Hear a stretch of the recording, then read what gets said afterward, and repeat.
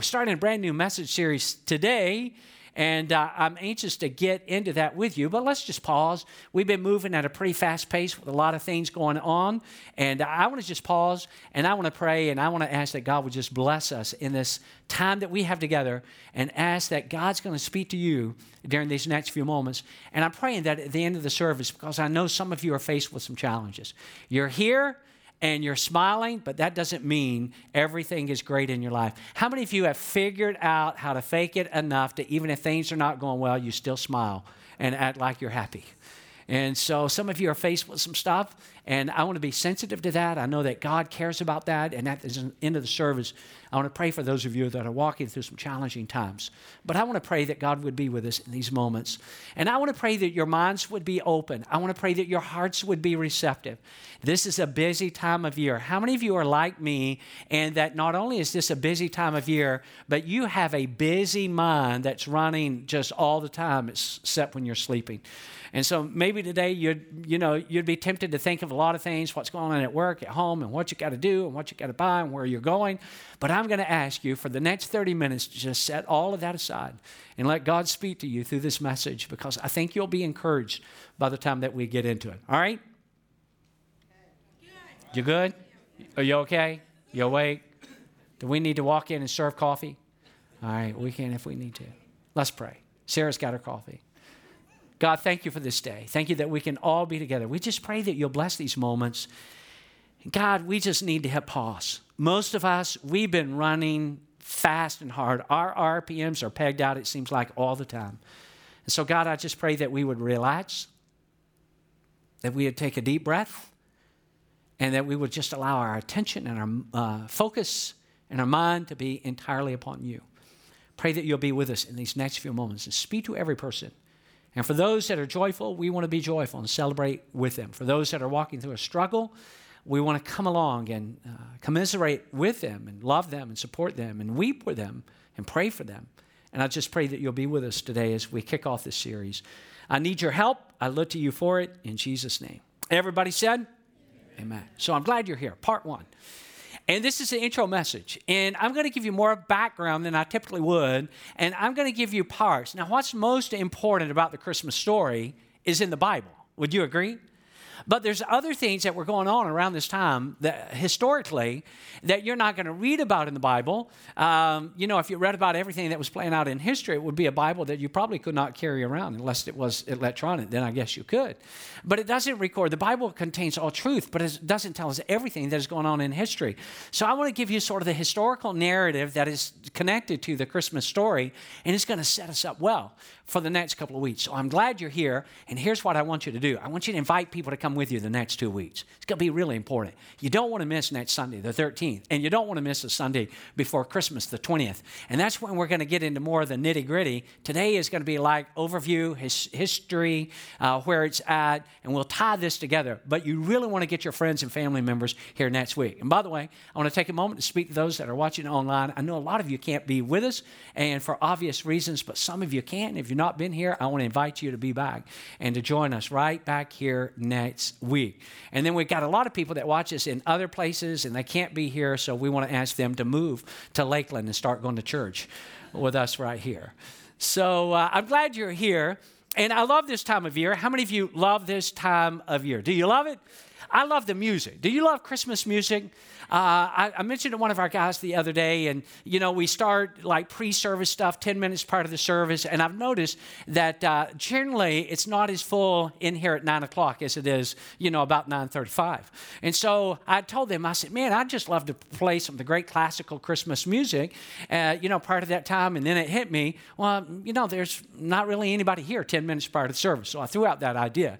The other day, I just wanted to have some Christmas music handy, so I thought on my iPad, which is I hang on to pretty tightly, it's with me quite often, I thought I'm just going to, and I only had a moment, I'm just going to download some of the classic Christmas songs. And I made a wrong selection and spent some money with my iTunes card that I had, and I downloaded the wrong music, and I wasted time. So if you can show me after service how to delete it, I sure would appreciate it. Do you like Christmas music? Do you like Christmas movies? I love Christmas movies. I've watched more. And my goal has been, you say, man, Jeff, you need to set more goals for your life than this. And I have. But I've set goals to watch more Christmas movies this December. And it's probably a habit of me just trying to slow my RPMs down. And I think if I stay on pace, maybe in the month of December, I'll watch more Christmas movies than I ever have before. And I love Christmas movies. I love this time of year. I love the decorations. How about you? Do you love the Christmas decorations? Have you noticed, though, they're going up earlier and earlier every year? I noticed they were up in June in many stores, maybe not quite that early, but earlier and earlier. How many of you love the temperature here in Central Florida at Christmas time? How's that? How's that? I played golf yesterday in shorts and short sleeves, and I'm thanking Jesus for that. It was late in the afternoon, and I just want to call up my son in Illinois and say, Dad's playing in shorts right here in December. But I don't want people to be envious, so I didn't do that. But he's watching now, so I guess he already notices. But I love this temperature. I love events. And you know what I love above everything else? I love church. I love it throughout the year, but I especially love it during the Christmas season. Now, a lot of my thinking and a lot of the work that I did on this series and continue to do, leading us up over the next couple of weeks, is actually shaped by some of the research that is done on a guy that, in my estimation, is a brilliant writer, speaker, thinker. His name is John Ortberg. And so he did some research, and I'm going to tag into a little bit of that research here with you today. And as we get started, I want you to think about this question. What is the greatest Christmas carol that has ever been written? I want you to think about that. What is the greatest Christmas carol that has ever been written? And we all probably have our opinion. But what I want to do today, and I want to take you to what I think is the greatest Christmas carol ever written.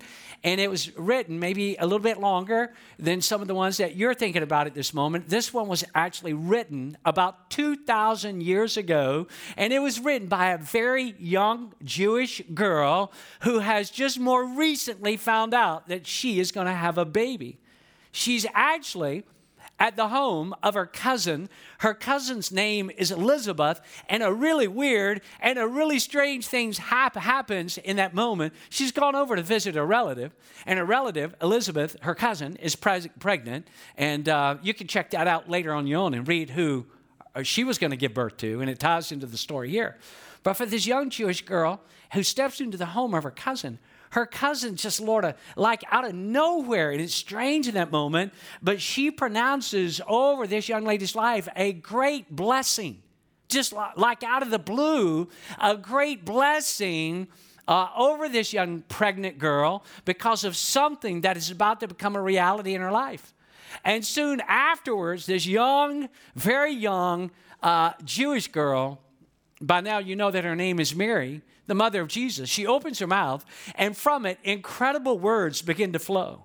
Incredible words, just, words which we're about to see in just a moment. And many of you actually know this song, and it is called, and I hope I'm saying, you can correct me if I'm not. I listened to it on pronunciation.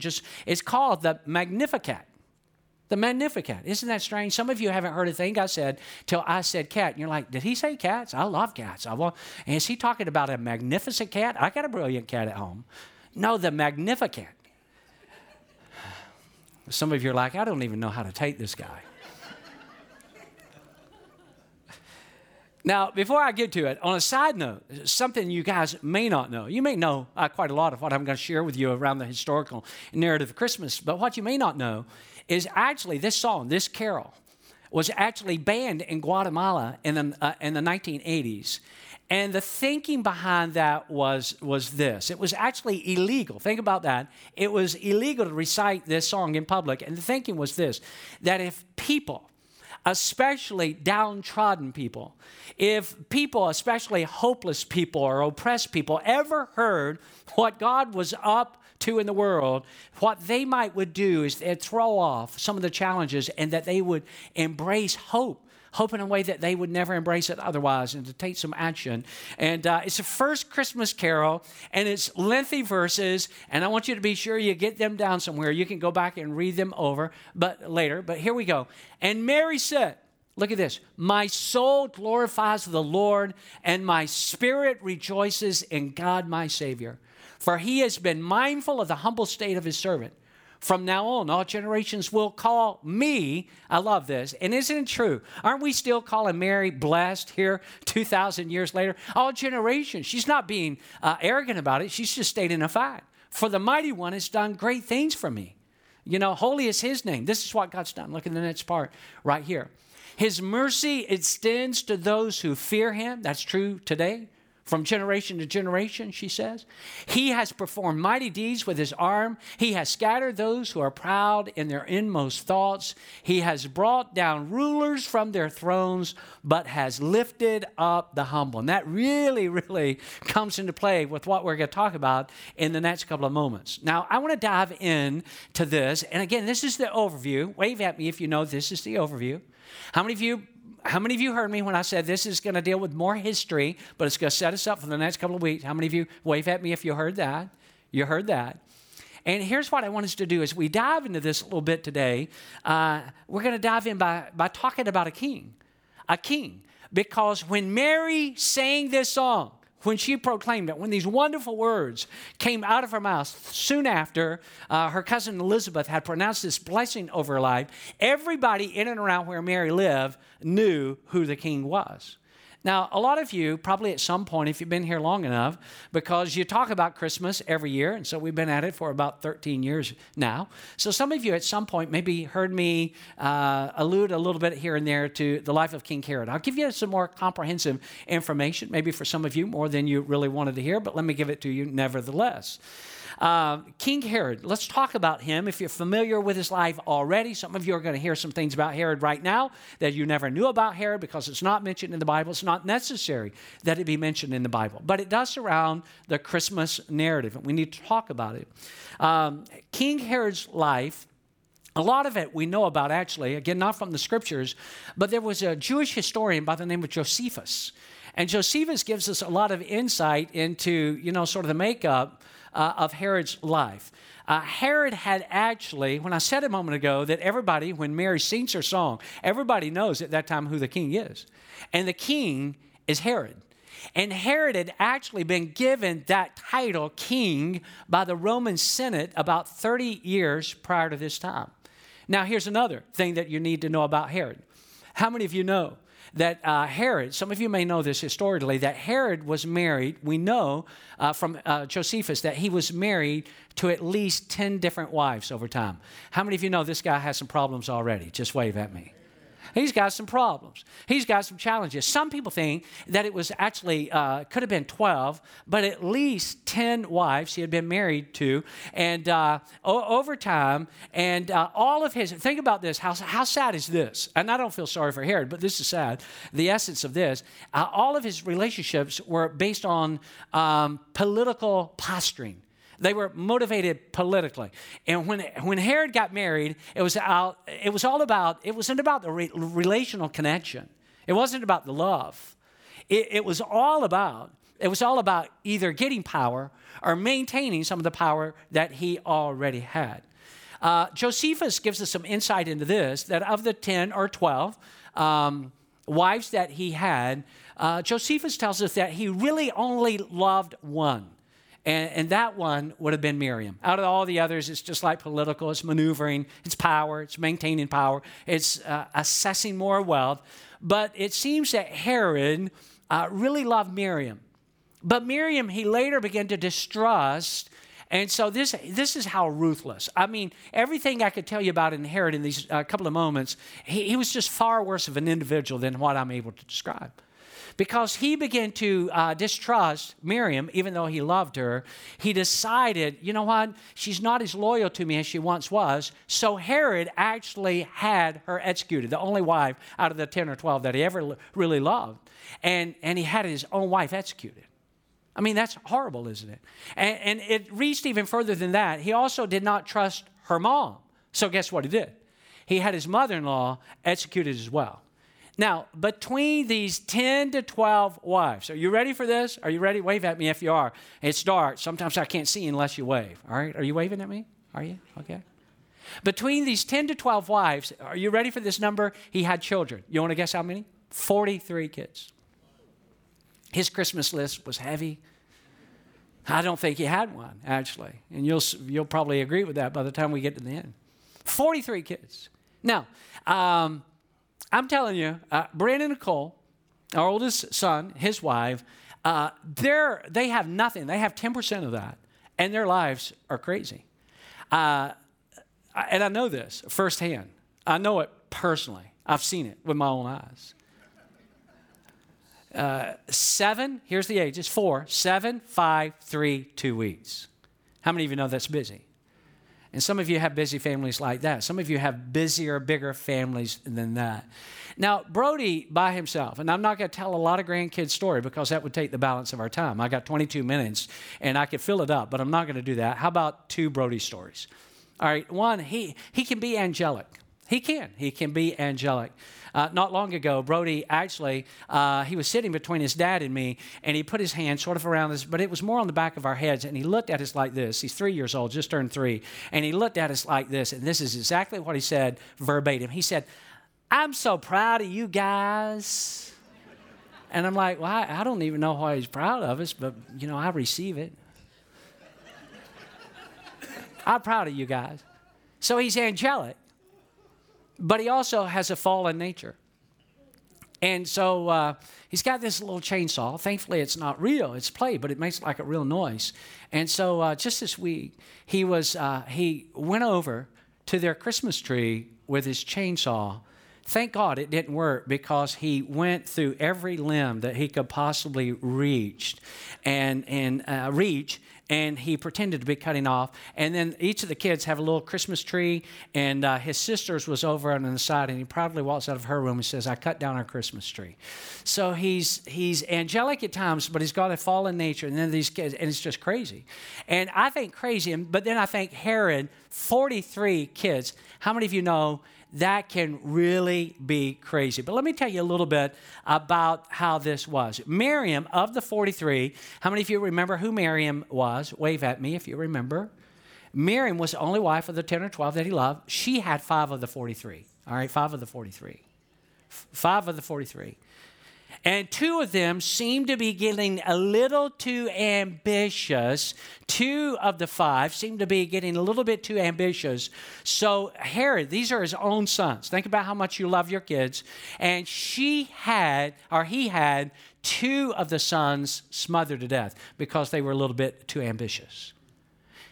All right, again, you're not going to see this in the Bible, but the history tells us that his barber, who cut his hair, however often he went, who cut his hair, actually was defending the 2 sons that he had smothered to death. So guess what Herod did to his barber? He had him executed as well. He actually ordered not only the execution of 2 of his kids, actually there was a 3rd son that he ordered him to be executed. Think about this now.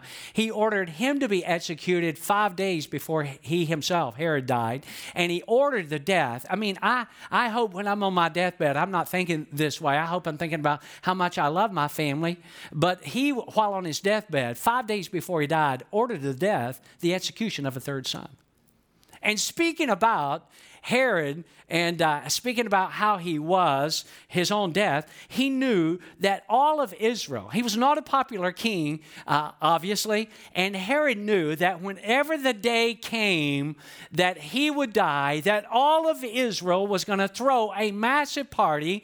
Nobody was going to be sad. Nobody was going to cry when Herod died. So you know what he did? This is how ruthless. This is such a horrible kind of guy that he was, that Herod had 70 of the leading citizens of Jerusalem gathered up and put into prison with the express order that at the moment that he died, that all 70 of these leading citizens would be executed, because he knew that nobody was going to cry when he died, but when he died, he wanted there to be tears in Jerusalem. How many of you would agree with me at this point? This is a pretty terrible guy, but everybody knows he's king. Roman Senate had said 30 years earlier, "You're king." Everybody knew who the king was. Now, one day, some strangers came to Jerusalem, and this was prior to Herod's death, and they began asking some questions. Let me just show you one question, and then I'll show you a response to the question. You ready for this? Guys are going to help me.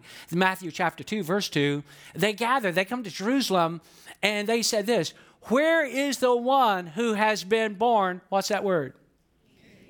What's the word?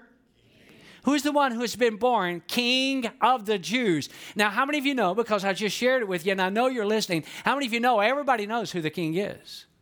But now the Magi, as they're called, have come to Jerusalem and they're asking this question, where's the one who has been born King of the Jews? How many of you know that this would not be good news for Herod? Look at his response. Look at it right here. When King Herod heard this, he was... All right, 7 of you help me. I so appreciate it. He was what? He was disturbed, and all Jerusalem with him. So, I mean, here he is. He's king. He's entrenched in king. He has marriages and relationships that are based on political power and wealth. And how do I get it? And how do I keep it? And how do I remain king? And he's just ruthless, executing his own kids, his wife, his mother-in-law, anybody that stood in the way. And now some people show up where they're at, and they're like, where is he? Like, where's who? Where's he who has been born King of the Jews? And Herod is extraordinarily disturbed. And how many of you know that when Herod gets angry and when Herod gets disturbed, all of Israel is going to get bothered as well? And they do. But what I love about this is little, young, pregnant Mary, she keeps singing out her song. Look at this. You saw it just a couple of moments ago. Look at what she's singing. He has stretched out his mighty arm and scattered the proud. And she's not talking about Herod, by the way. And scatter the proud with all their plans. He, look at this. I love this phrase. He has brought down mighty. Herod needs to pay attention to that. He has brought down mighty kings from their thrones. And he has lifted up who? He's lifted up the lowly. See, the one who is Mary, Jesus, who she will give birth to, is the hope of the world. The hope of the world, a promise given. But to another, Herod, Jesus will become a distraction that must be destroyed and eliminated at all costs. To Mary, he's the promise. Challenge you to do something. This is not really in my notes, but I challenge you to do it because I've done it before and it's quite interesting. I want you to just, when you read through the Gospels the next time, and maybe you'll take it up as a Christmas challenge this year, and you'll read through the Gospels and you'll pay close attention this time to every time Mary and Jesus are interacting and some of the things that are happening. I think there are times, and again, this is not in the notes, but I'll give it to you. This is bonus material. There are times when Moses, it's bonus material. You can tell it's not thought out. How did we get Moses into the Christmas story? It's not easy. Maybe I need to go back to my notes. But there were times when Mary, at the time when Jesus would be dedicated, and the priest would take Jesus in his arms, and she'd just stand back. You read it. You check this out on your own. She'd just stand back, and it was almost like as a mother, she's just hearing everything that the priest, Simeon, is saying about Jesus. And she's like, what? Are you kidding? Really? And it says, I love this phrase. You've read it. Maybe you forgot about it. It said, I love this. She pondered these things in her heart. And so now she's got this, Elizabeth has pronounced this great blessing over her life because of what's going to happen in her life. She erupts with this great Christmas song, this great Christmas carol, and she sings out, and she knows who the king is. She knows, everybody knows about Herod, but now she's taken in. It's like, oh, wow. Check it out sometimes when you remember when they had gone into Jerusalem, but then her family, sort of the caravan is left, and they're all looking around. And this is an interesting story, and everybody's leaving, family, friends, they're all leaving. They're going back to their homes, and she's looking around. I guess it's sort of like Home Alone. She thinks Jesus is with them, but he's not. And she's like, goes back to Jesus, and I think he's just a kid. He's not even a teenager. He's just a kid. And she says, don't you know, I'm paraphrasing, don't you know that you were worrying your dad and I sick? You weren't with us. And we started looking around, and Jesus, just as a boy, 8 years old, I think he was, or somewhere thereabouts, and he said, didn't you know I'd be about my Father's business? And Mary must have stood off and thought, wow. And she pondered these in her heart. Maybe at some point in this series, we'll get not to the birth of Jesus, but we'll come to that moment when Mary, who has tracked this phenomenal life of her son, virgin birth, from birth to a cross, And what must have been going through Mary's mind when she saw? And it had been prophesied that that was going to happen, that Jesus would die for the sins of the world. To one, to Mary, Jesus was a promise fulfilled. He was a hope for all people. To Herod, whatever it takes, we've got to get rid of Jesus. Now, there's a very important theme that is found throughout the Bible, and maybe you've never heard this before, but I'll just share it with you briefly. And Dallas Willard actually gives us some language that describes it. Dallas Willard called it the law of inversion. It is the great reversal, and it's a wonderful law that is at work in the kingdom of God. And it is a theme, again, that's found throughout the Bible. Our world says this. Our world says, okay, well, we know who the blessed are. The blessed are Herod. Blessed are the rich and the successful and the secure and the dominant and the powerful. Blessed are Herod. But now little Mary sings out about a time that will play out in the future when God would turn everything upside down, or, depending on how you look at it, everything right side up. You ever have times in your life, and I don't want to chase this trail because I need to stay on task, knowing I've got 11 and a half minutes left. I need to stay on task. But do you ever have times, you don't even need to raise your hand or nod at me or anything like this, but do you ever have times when you think, how could they have gotten by with that? How could somebody be that bad, that wrong, and they get by with that? How can somebody be so evil, so wretched, and they get by with that? How is that? And maybe we'll talk about it in the future. All I can tell you is there is coming a time when wrong things are going to be made right. When God's going to have. How many of you know God's always going to have the final word? He will. So Mary sings out her song. Jesus, a few chapters later, Luke chapter 6, he's certainly not a baby anymore. He's a new teacher, and he's a new rabbi. And he's preeminent among them all. And he would come and he would say these things that people had never heard before. I want you to just see one example of this, because they had this mentality that to follow them. Then in Luke 6, 20 and 21, Jesus said, God blesses you who are poor, for the kingdom of God is yours. God blesses you who are hungry now, for you will be satisfied. God blesses you who weep now, for in due time, here's what's going to happen. No matter what's going on in your life, no matter how bad it is, there's coming a time. And Jesus, for the first time, people are hearing hope. I love it. And again, this is bonus material. It's not in my notes, and I'm going to try to keep Moses completely out of it. There was this time when Jesus stood up and he was doing all this great teaching, and people just wagged their head and like, oh, that is unbelievable. And they're just sort of walk off, and people are like, what? And their response was this: we've never heard anybody teach like this. And the words of Jesus were powerful. And the words of Jesus were transformative. And the words of Jesus were life-changing. And Jesus is announcing there's coming a new time. And for the first time, that people that had no hope begin to have hope. Because perhaps there was a new king. And there would be a new reign. But there's one more matter that I want to quickly get to before we're done. And we're going to build on this next week, so I want to encourage you to be right back here. But Mary's song of rejoicing, I wanted you to think about this aspect of it. Her song of rejoicing is not because she's got an easy life. Mary does not have an easy life. Mary was like us. I mean, she gave birth to the mother of Jesus, but she's flesh and blood, just like we are. And she had problems. She had all kinds of challenges. The reason she was rejoicing is not because she had an easy life. It was not because her life was perfect. She was actually rejoicing for this reason, that she had a great and a mighty God. And see, if you're like most people, it's often easy. Would you agree with me on this? That it's often easy, instead of magnifying God, that we magnify our problems.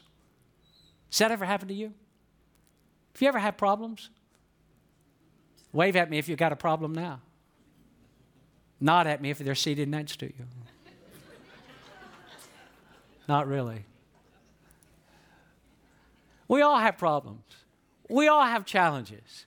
When your problems are going to be over, somebody says, I want to be done with my problems. I'm not sure you do. Because your problems are not going to be over till you're gone, till you get to heaven. So as long as we're here, we're going to have problems.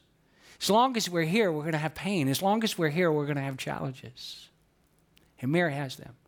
Her rejoicing is not because she has an easy life. It's because she chose to magnify God instead of magnifying her problems. And it's easy to magnify our problems. If you're walking through a challenge right now in your workplace, oh man, you're spending a lot of time there. Guess what happens? It begins to just eat up your mind. That's what you're thinking about. Long after you come home from your job, if it's not going well, if there's a problem or a problem person, or you're like, it's just easy to just magnify that. That's always in your mind. If you're having a challenge with your finances, you're just always thinking about it. If it's in your health, if it's in some other situation, if it's a battle with stress or anxiety, it's just so easy because it's so front and center in our lives that we just magnify that. It just becomes big to us. And so what I want you to take away from our time together in these few moments that we have is Mary doesn't have a perfect life. She doesn't have a pain-free life, a problem-free life. Mary has all kinds of problems. And furthermore, this is what you've got to know about Mary in that context, in this history that she lived in. Mary has zilch in terms of status. She has no status. Mary has no power. She has no position. Mary has no resources. She has absolutely no influence. But you know what Mary did have? Mary had God, and God was enough for Mary. And can I tell you, God is enough for you? I don't know what your challenge is. I really don't. I don't know what you're faced with. Maybe it's just like terrible at work right now. Maybe the stress that you're living with, you're like, oh man, maybe it's your health, maybe it's your kids, maybe you're having a challenge in your marriage, lack of money, whatever, a battle with an ex-spouse or so-called friends that just betray. I don't know. But this is what I know, that God is bigger than your greatest challenge. And I would encourage you as I get ready to pray for you, that you would not do what most people do, and you would not do what we all typically do, and that is to magnify your problem. Because how many of you know, the more we magnify and think about our problem or problems or pain, how many of you know what it does? Does it get smaller? It gets bigger. We magnify it. It gets bigger. I want to encourage you on the first day of this 3-week series to try something else. And that is instead, during this Christmas season, say, I could magnify my problems. I could magnify the pain in my life. But I think I'll try something that's going to be better instead. I think I'll magnify God. I think I'll praise Him. Can we stand together and let me pray for you? Would you bow your heads and close your eyes? We're just about done. But I don't want us to leave this time without praying for you. Because some of you are faced with some challenges. Maybe it's in one of the areas that I just mentioned in passing a moment ago. Maybe it's in something that we haven't even talked about or got near today. But it's real, and it hurts, and it's painful. And it would be so easy for you to just magnify it, to think about it, to just dwell on it. But you're not going to do that. You're going to magnify God. And we're going to sing as part of a song that we sang just a moment ago, but not until I pray for you. And I'm not going to pray for you until you raise your hand. So while heads are bowed and eyes are closed, if you just say, Jeff, I'm walking through something. I've got a problem. There's some pain in my life. There's some challenge. I'm afraid. I'm worried. I'm fear. I'm anxious. I need God's help. I'm magnifying my problems. I need God to help me to magnify God. If that's you, would you just lift your hand, put it straight up in the air? Just put it straight up in the air and let me pray for you right where you're at. All right. I see them, bunch of them. And I want to pray for you, and then we're going to sing. God, thank you that you love us. Thank you that you care about us. The whole idea of Christmas is God so loved the world that He gave His Son. And your Son, Jesus, was a gift to this world. And salvation is a gift to us. And you care about us. And sometimes in the middle of our problems, in the middle of our pain, in the middle of our frustration and our disappointments, our hurts and our hang-ups and our habits, we forget to magnify you. But God, we're going to focus on you. We're going to love you because we know this. You're bigger than the greatest challenge that we face. It may be big, but it's not as big as you. And you care about us and you love us and you're going to help us and you're going to bring us through it, God. You're powerful. You can do something about it. And for that, we give you praise. You are a good God. And you deserve our worship. You deserve our praise. And we're going to give it to you. In Jesus' name. Everybody said, let's sing out together. Your goodness is running after, it's running after me. It's your goodness is running after, it's running after me. With my life laid down